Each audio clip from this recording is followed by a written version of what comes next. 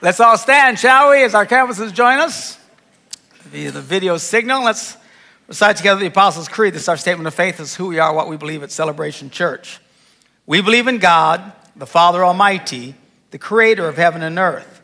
We believe in Jesus Christ, his only Son, our Lord, who for us and for our salvation was conceived by the Holy Spirit, born of the Virgin Mary, suffered under Pontius Pilate, was crucified, died, and was buried.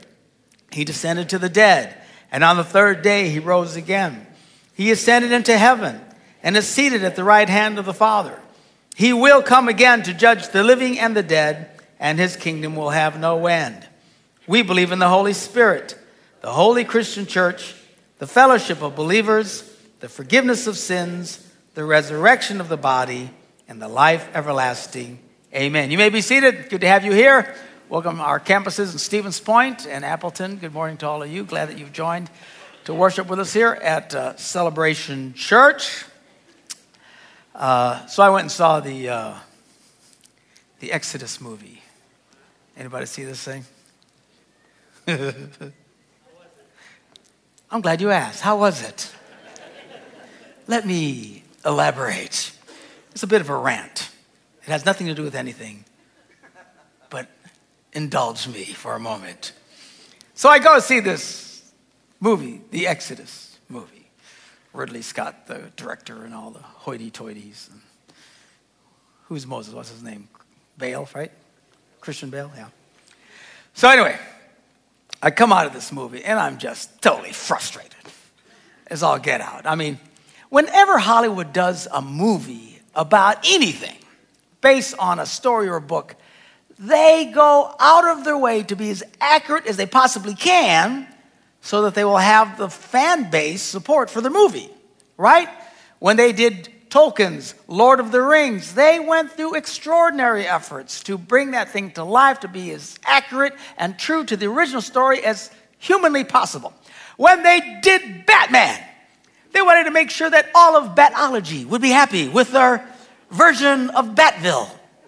Okay? And the motivations and everything. And they had to, let people know who the next Batman was and see how the fan base would accept the Bat guy and who's going to be the next Bat and all that.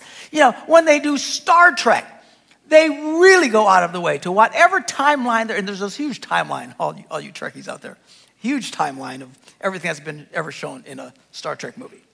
And whatever point they go into, it has to be consistent with the timeline. And it would refer to events before that timeline or point to events that we know are coming later in the timeline. I mean, they go through, it's because the Trekkies will eat them alive if they're not dead right on with these stories and these accounts and these books and these comic books and whatever. But when it comes to the Bible, they just make it up. So I come out of this movie, I'm just beside myself, and I'm saying to my wife, what's the matter with these people? And she said, well, Mark, they don't believe in the Bible. Well, nobody believes in hobbits. Who believes in a hobbit? They don't believe in hobbits. They don't believe in Batman. There's no Batman. There's no Star Trek, at least not yet. What does their belief system have to do with anything? It's absurd. And then these same idiots wonder why more people don't go see their movies. Why don't Christians want to go see our Bible movies? Because it's not even close. Did you see Noah? Gigantic rock people building the ark. Did you read the story? So I go to see this great movie. You think, if anyone, Cecil B. DeMille, at least he had a clue. He wanted to use the greatest technology of the day to bring to life these incredible. I mean, if you're a movie producer, you want to bring to life what is more dramatic than the story of the Jews coming out of Egypt? Why wouldn't you make that come to? So he's going to do this movie. And so the reason Moses has this vision of God is because a big rock falls on his head. And the rock hits him and he falls into the mud and just his face is he's up to it. And then a little boy is God. This is the version of God, a little boy, a creepy little boy. I was expecting him to turn any minute and go, I see dead people. You know, they're like, this is a creepy little boy. And, really, this is your version of God? I mean, at least, Darth Vader had James Earl Jones, with a cool voice. Luke. But not Creepy Kid. So Creepy Kid tells him he needs to go back and get the people out of Egypt. So he goes back, and now Moses becomes a terrorist. He's a terrorist. And he's working with the children of Israel, showing them how to shoot arrows and how to, and they went and they were terrorists and they were blowing things up.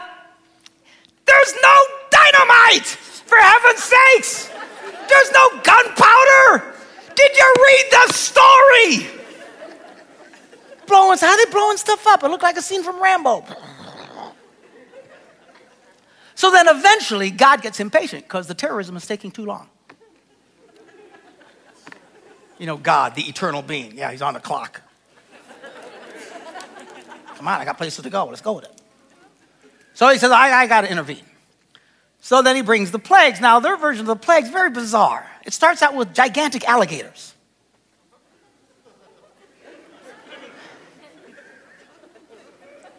So the gigantic alligators are upstream, and they're chewing on people. And they're eating and then they turn on each other. They're all eating it. It's so fake even. They're all, and apparently so many people are chopped up that the Nile turns red with blood. Now, have you any idea how many people you would have to chew to turn the Nile River to blood? But that's how it turned to blood. Alligator. All I'm thinking is throwing that Creepy Kid. Let him chew him up. So because there's so much blood and all the fish are dying, the frogs can't breathe. So the frogs jump out of the blood. That's where you got the frogs from. And then the frogs died, and then, there's flies that come out of their skin. And the whole thing was so stupid. And then you get to the death angel. Now, come on. You're a Hollywood director. This is God Almighty sending the death angel to take the lives of the firstborn of everyone, all the Egyptians. Even Cecil B. DeMille, that looked cool when he did his. You know what the effect here was? A shadow.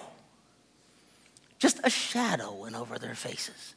Like some guys holding a big cardboard box in front of the light going, all right, cut, brilliant, that was great. What? And apparently this movie cost a fortune. Apparently box holders are very expensive. This is your version of the death angel. And then when it comes to the parting of the river, the sea doesn't part. Like the Bible says, heaven, why would we tell the story? It's just God lowered the water. So they're kind of sloshing through the water to get to the other side. It's like, that's all I got to say. I don't, and then I wonder, they're stunned. Hollywood is stunned because Mel Gibson, I was going to say Mel Brooks. Different Mel. I like them both. But Mel Gibson made a fortune off of the Passion of the Christ. He made money like a drunken monkey. I mean, this money came in like crazy. It was hugely successful. And that's why they do these Bible movies, trying to, he was successful. How come we can't be successful? But they're never successful because at least Gibson stayed true to the story. He was extremely accurate, even had him speaking Aramaic. Nobody speaks Aramaic today. There's a couple of tribes somewhere. It was like a dying language. But that's what Jesus said. So they don't even have Jesus speaking English. They kept it as pure and as true, and the movie was incredibly successful because they just told the story. Why? They just can't tell the story. I don't care what they believe. Why do they care what they believe? It's irrelevant. Don't be such idiots. And here's the sad thing. They're doing another one, the King David. They're doing, David, the great mighty warrior who killed Goliath and the great king of Israel. Ridley Scott, the same moron who did this movie, is doing that movie. God only knows what they're going to do with that. David will probably be a gay cabaret dancer from New York City, Why not? And he probably gets a fight in an alley with a big fat bully, and that'll be the story of Goliath.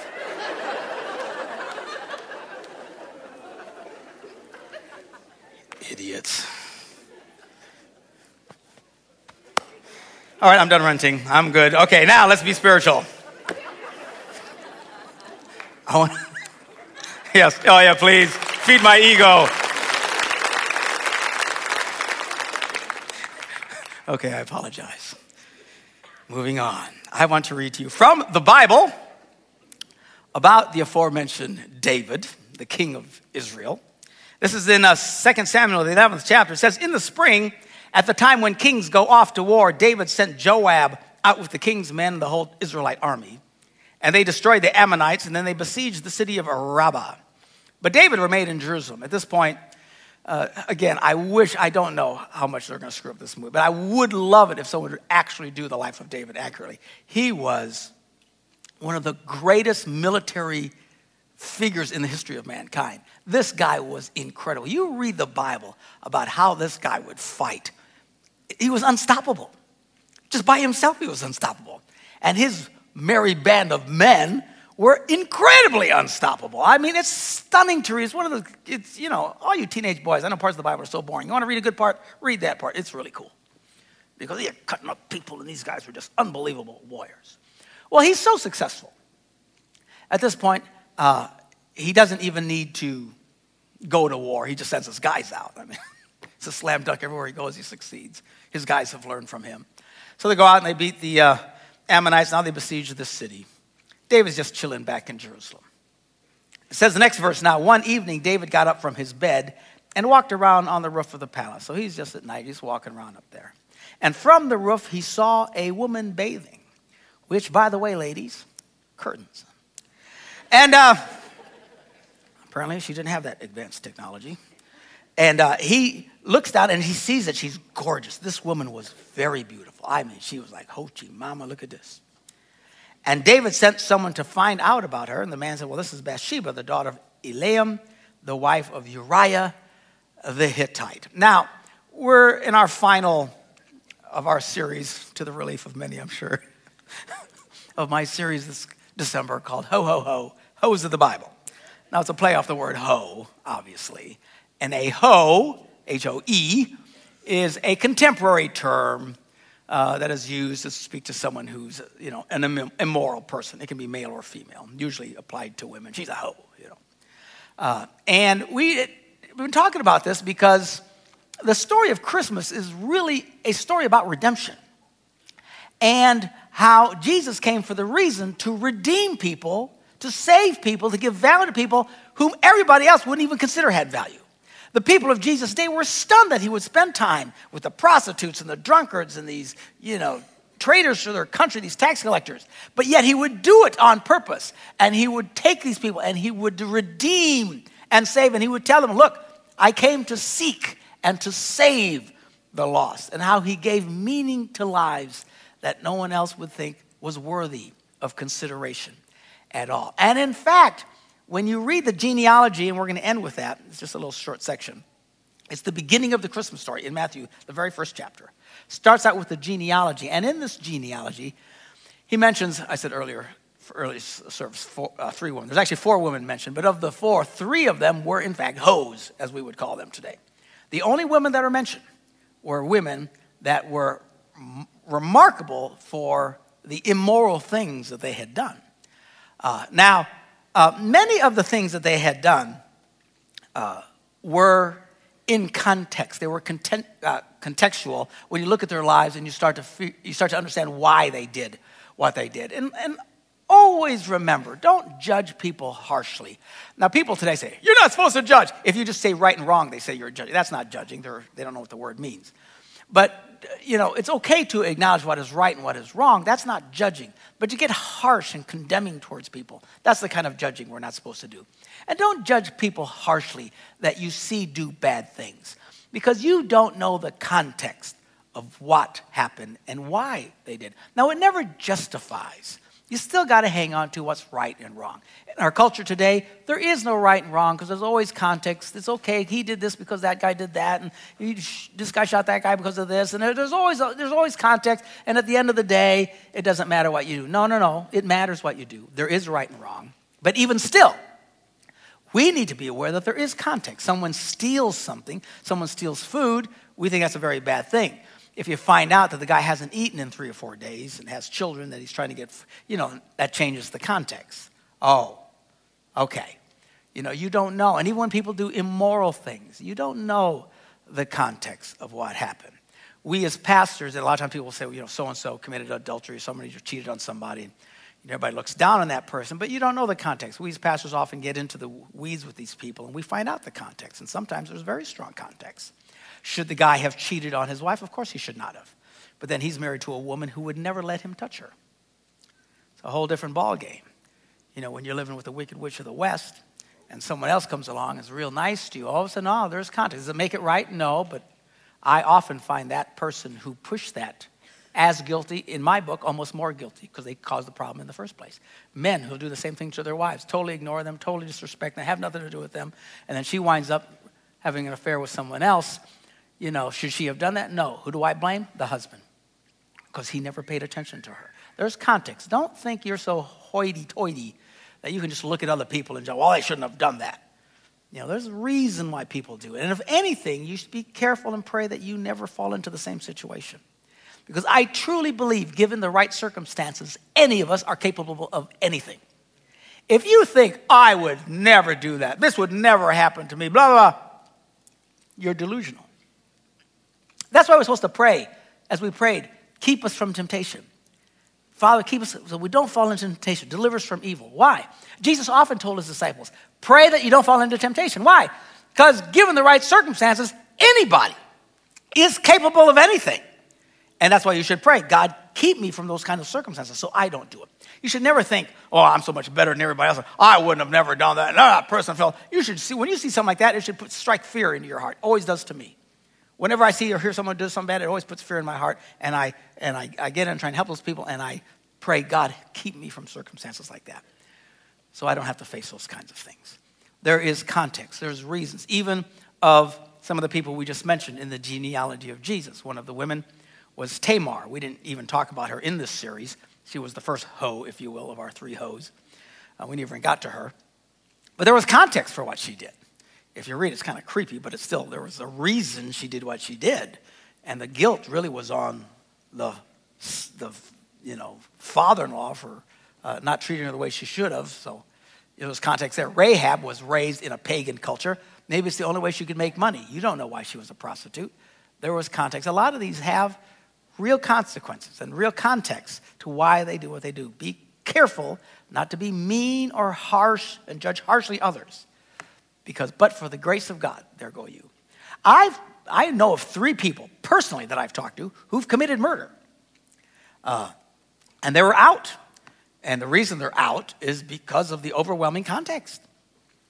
They'll tell you, yeah, I shot him, And well, you should be, and of course, there's people who yell and scream they should be in jail, and the family of the person that he murdered, should be. Yeah, but you find out the guy beat her senseless constantly. And her only desperate act was to take a gun. She didn't even know what she was doing and put lead into him. I'm pretty sure I would do the same thing. I try to be more creative, maybe C4. Like Moses had. Apparently C4 goes way back. But there's context. There's reasons why people do what they do. Don't be too harsh. Then you've got the people who do things and there's no context. They're just doing really bad things. In this story, we now have such a man. Now, as I tell you the story, I want you to keep in mind, we won't read it, I'll just tell it to you, it'll take too long. Keep in mind who this is. This is David. This is the guy as a teenager who he had courage when nobody else would have courage, and he took on Goliath and killed him and brought a great victory to his nation. He eventually becomes king. He celebrated greatly. The women would sing songs about him and dance, and they loved him like you cannot imagine. He was the one who brought the nation together. When you read the Old Testament, it's a little confusing at times because it talks about Israel and then it talks about Judah. Judah and Israel, Israel and Judah. What is that? Judah is the one tribe, but it was a very big tribe and they were very successful and they didn't get along with the other tribe. It's kind of like the North and the South during the Civil War in our days. Israel were the tribes of the North. Judah was the big tribe of the South. Never really got along. They did under David's rule. He brought them together, also under Solomon, the next king, and then it all fell apart again after that. He is the successful one who brings it all together. He's the great king, greatly celebrated, has all the money, all the wealth, all the power anybody could imagine and dream of. He's got for himself at this point, if I've got the number right, 4 wives. Apparently one was not stressful enough. He added 3 more. So he's got 4. And these are all drop-dead gorgeous women. I mean, these kings, these guys, they got the cream of the crop. Sometimes they were commanded to go find the most gorgeous woman you could find. And they would scour the industry. Man, here's one. Whoa, look at her. She's the next one. I mean, it was a big deal. Now, this guy, he has everything he could ever. And in addition to that, he also had concubines. We don't read much about that, hear much about that, which is a wife, but not a wife. You fill in the blanks. All right. He's got everything any man could ever dream of. He's walking along and he sees Bathsheba. Whoa, look at her. And he quick goes out to find out, who is this? He finds out who she is. And, of course, now, the context for her is her husband is not there because he's at war.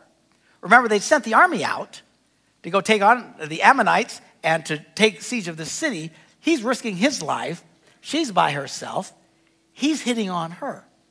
Now, he comes in, he meets her, he overwhelms her, seduces her, gets her pregnant. Of course, a lot of people could point at her, what a bad girl. But, man, I'm telling you, this is all on David.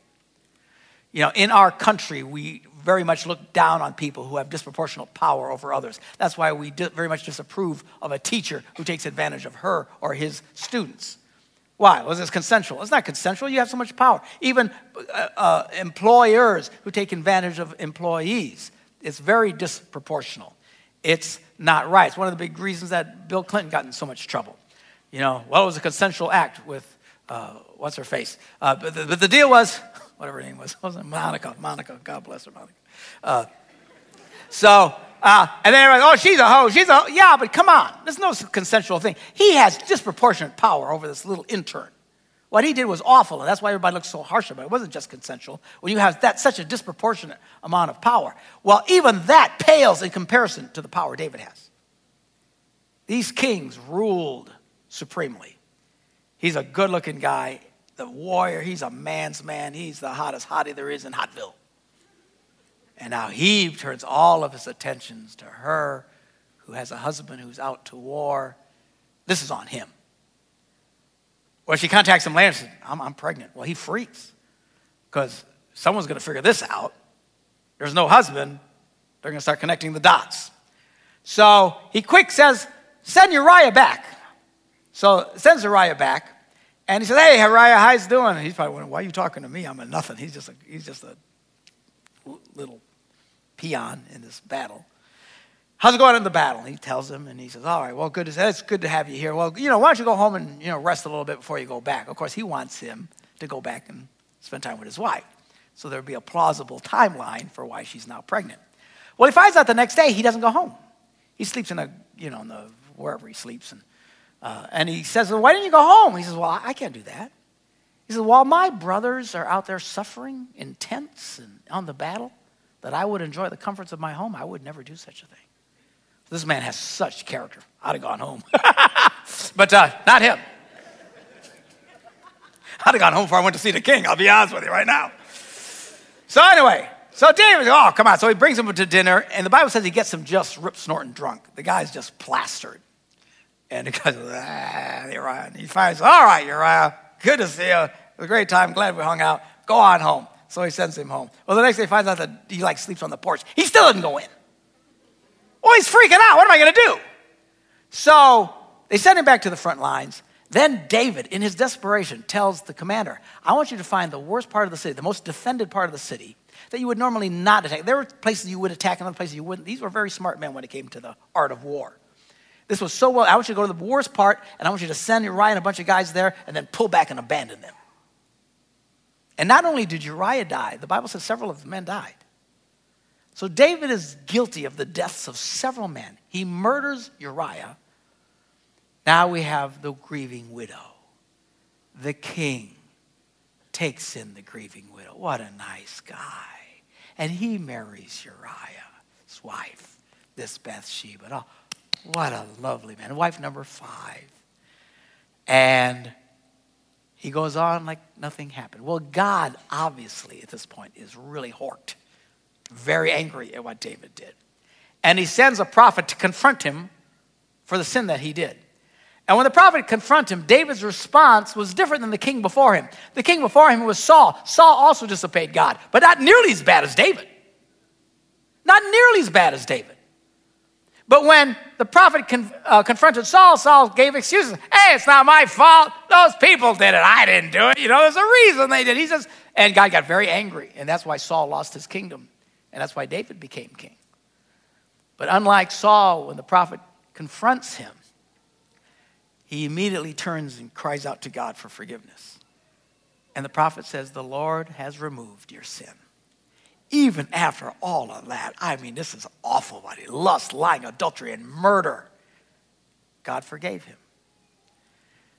Then we go on, and now he has a son whose name is Solomon, the wisest man who ever lived.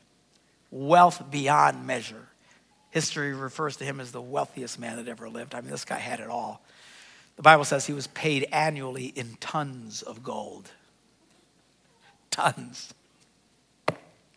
I'd like a couple of pounds. A few ounces actually would be nice. Tons. And it says how many tons. I forget how many hundreds of tons. That was just his salary. They had wealth. This guy was, and peace. As we've said here, the springtime came when it came for the kings to go off to war. They always were at war. These guys were constantly battling. But as far as we know, the entire lifetime of Solomon, they never had any war. Because he was so brilliant. Can you imagine having a political leader who always knew the perfect thing to do? Neither can I. But that's what they had. And then from this line comes the Messiah. Now, of the 5 wives that David has, do you know who the mother of Solomon is?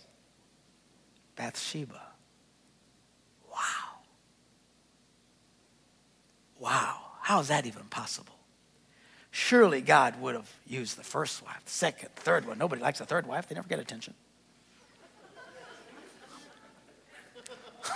The fourth wife, somebody. But no, it's Bathsheba. This woman who has no business being there. The only reason she's there is because of lust, lying, adultery, and murder. And when God said, okay, because he cried out in forgiveness, God went, okay, I'll forgive you.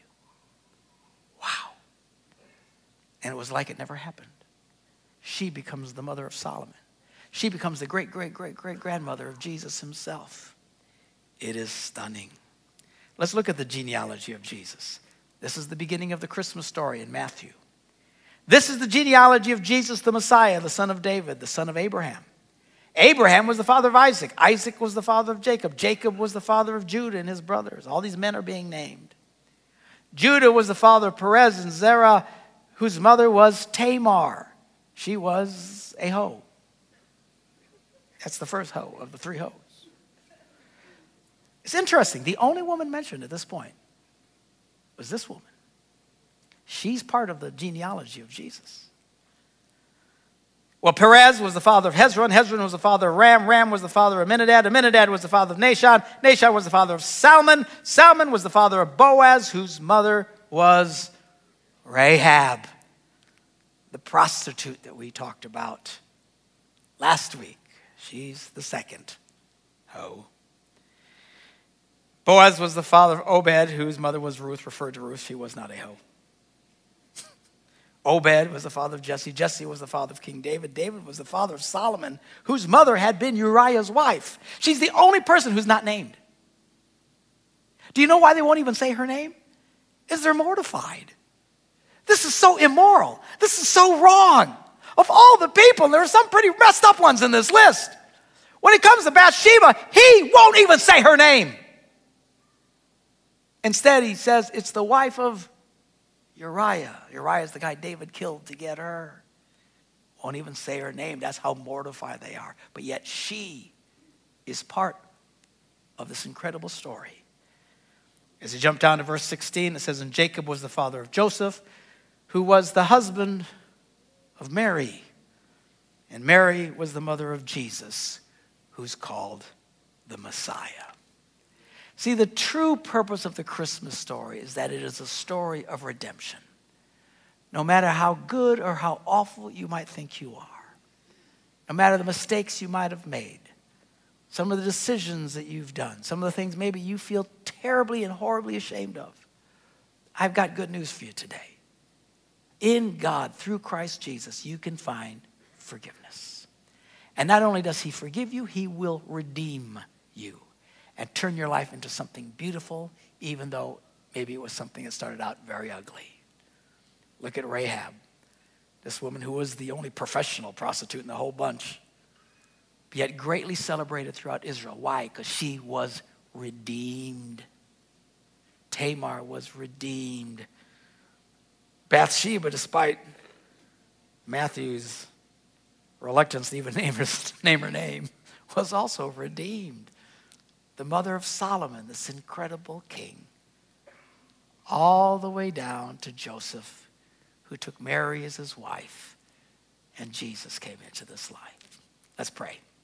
Father, we thank you for your word. We are so grateful for this December, this time of Christmas and stuff that we've been celebrating during the holidays, family and friends, but through it all, turning our focus and our attentions on you and the fact that you came into this world.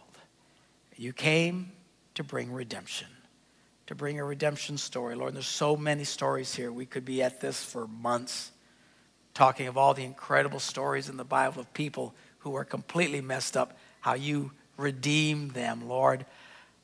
We're thankful that no matter who we are, where we've been, that you have a redemption story for all of us.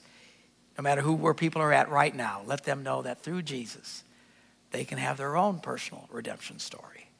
That God isn't done, that he will forgive, he will renew, and that is why you came into this world. And we thank you for it in Jesus' name. Amen. Have a great day. Amen.